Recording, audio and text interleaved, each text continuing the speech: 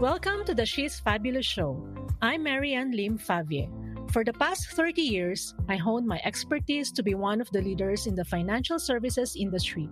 Outside of work, I'm a volunteer life coach active in global communities for women. Successful as I may appear now, life has not been easy. In this podcast, I will share with you how I am able to turn hardships along my life journey into stepping stones to achieve my dreams. To me, a fabulous woman is she who courageously overcomes life challenges with grace, inspires others, and remains unstoppable. Whatever situation you are in now, choose to be fabulous. Welcome to the show. Hello, and welcome to the She's Fabulous Show. In today's episode, I want to talk about living a life of grace. If we look at the meaning of grace, it has different connotations. Grace can mean, to me, more of like being smooth and being elegant. So probably I will go to that particular area first of the definition of grace. I have seen quite a shift in my choices and preference, and I'm not sure if it goes along with me being in like the middle age that my taste in things have changed. But one noticeable thing that I can probably refer to is when it comes to choices of clothes or designs or whatever I buy. For example, a piece of art, a piece of clothing, a bag, or whatever. I realized that previously I would be tending towards something that is more fashionable when it comes to color, more colorful. And I notice a shift in my preference now to something more classic looking, more elegant in that manner. So I tend to dislike now, for example, when I buy branded items, when I would look at a certain bag or a certain belt, I would like those where, you can see probably the designer logos. Now I tend to look for things that doesn't show, doesn't identify me with a certain brand or a certain luxury item. So it's quite difficult, for example, if you're buying an LV bag or a Gucci bag, right? Because most of the time the material that they're using will be like the logos are all over the place. But I tend now to look for an LV, which is more of, you only see like a very small LV in the bag. Or when I see Gucci, I tend to look more for plain, nice leather, but will only show a small metallic logo. And my problem now is I have a number of branded collection where the logos are quite obvious. And with the shift now in my taste, it's not easy to discard them because, of course, the price when I bought them is quite expensive. But I realized that I tend not to pick them out anymore when I'm trying to choose what particular bag to wear or what particular, item to use for that particular day. So this is something that I noticed as well when it comes to like choices of colors. So I like now when I'm designing, for example, the motif of the house, where I tend to go for, I remove things that would have a lot of prints. So I'm leaning more towards plain things that would probably have like some elegant looking design. For example, probably some embroidery on a certain area, but it's not like, the printed ones. And when I try to like understand more what's the shift in my behavior, then I realize that it's more of because I started looking at influencers or probably some YouTube videos on how to look classy and look elegant. And I realized that unconsciously I'm getting imbibed that elegance is more related to like the kind of fabric, the color that you choose more than the design itself. That's more of like my concept now of what would be like graceful and elegant. But I also look at how my behavior has changed as well when it comes to living a life of grace. Particularly, a good example would be yesterday when I met with some friends in my Filipino community, and one of our friend is leaving Singapore for good, and so we met together and tried to enjoy, like a dinner before she leaves. And since we have not seen each other for quite some time, it was like an opportunity to, like, hey, how is, for example, this person? Have you seen him? What's the latest on him? How is he doing? And when I try to look for a person,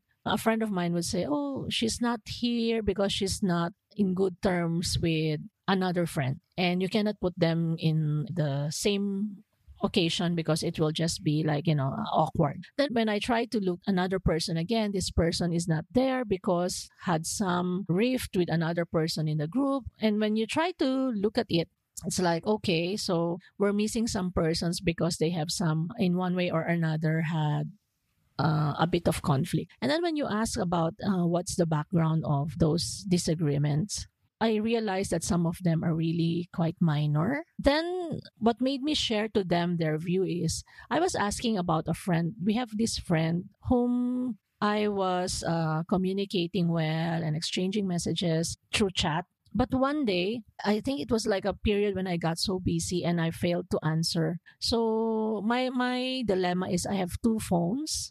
So I have an office phone and I have a personal phone. And when I'm working, I try not to look at my personal phone because even just managing my office phone is quite challenging. My office phone is open to our agents and to, colleagues and all the bosses and almost everyone in the company. So especially when COVID came, it became easier for them to reach you through your phone rather than through calling you, right? And just looking at the day when I get to see my messages, sometimes even until evening, the WhatsApp messages from different people just comes in. So most of the time, my personal phone, I get to see it only like late in the evening. And when I try to look at messages, I would be conscious that if it's past 9 or 10, I try not to message anymore the person because I also want to give respect that they are probably already like evening and sleeping. So I try to answer the next day. So I have this friend who feels that when you don't respond to messages, it's a sign of you're not interested. So even though I have explained that, I am working on two phones and most of the time I don't look at it, he understands that I can be delayed in my response and it doesn't have anything to do with how I value him, and the friendship. He stopped sending me messages and stopped inviting me in, occasions when there are like gatherings like this. And when we were like discussing, I brought out this particular realization to the group where I was having dinner last night. And I told them, I don't know if it's good or bad, but to me, I got into that particular place where if I am not doing anything wrong and my intention is good, and for some reason I explained to you that this is my situation, but you still feel bad and I reached out to you and you still don't want to reach out to me, then I wouldn't spend my energy trying in a way run after you and try to force you to be friends with me, right? I mean,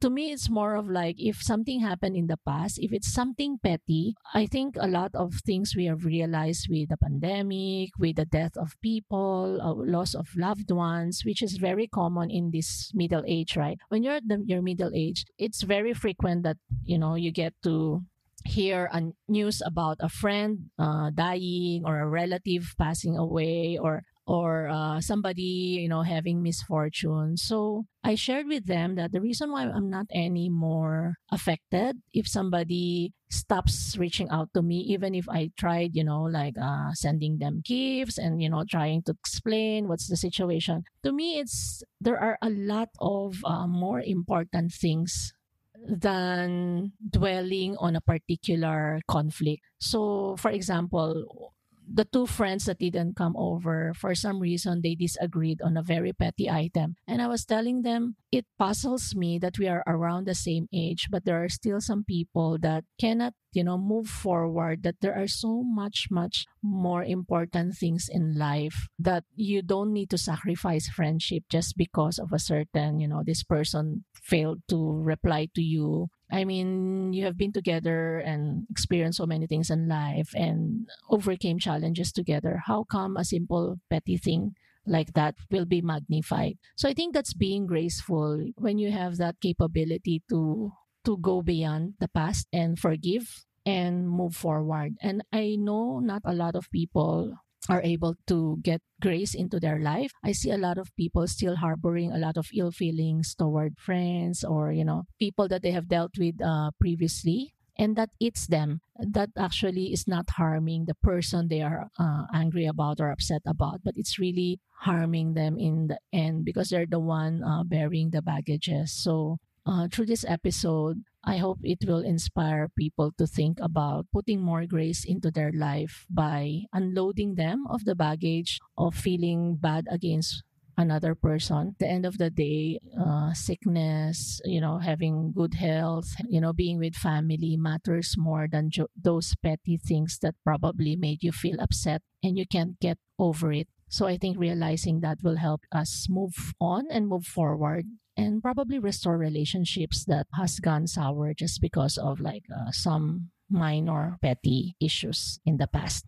So that's my sharing for today. If you want to get more insights, please follow me in my Facebook and Instagram account. And I look forward to being with you in my next episode. Thank you for joining me today. I'm so honored to have you here.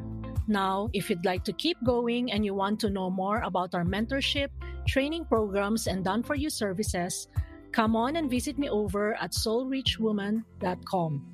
SOULRICHWOMAN.com. And if you happen to get this episode from a friend or a family member, be sure to subscribe to our email list over there because once you've subscribed, you'll become one of my Soul Rich Woman family. Remember, life has no rewind button. Why continue to be ordinary when you have a choice to be fabulous? Sending you some inspiration, and I'll speak to you soon.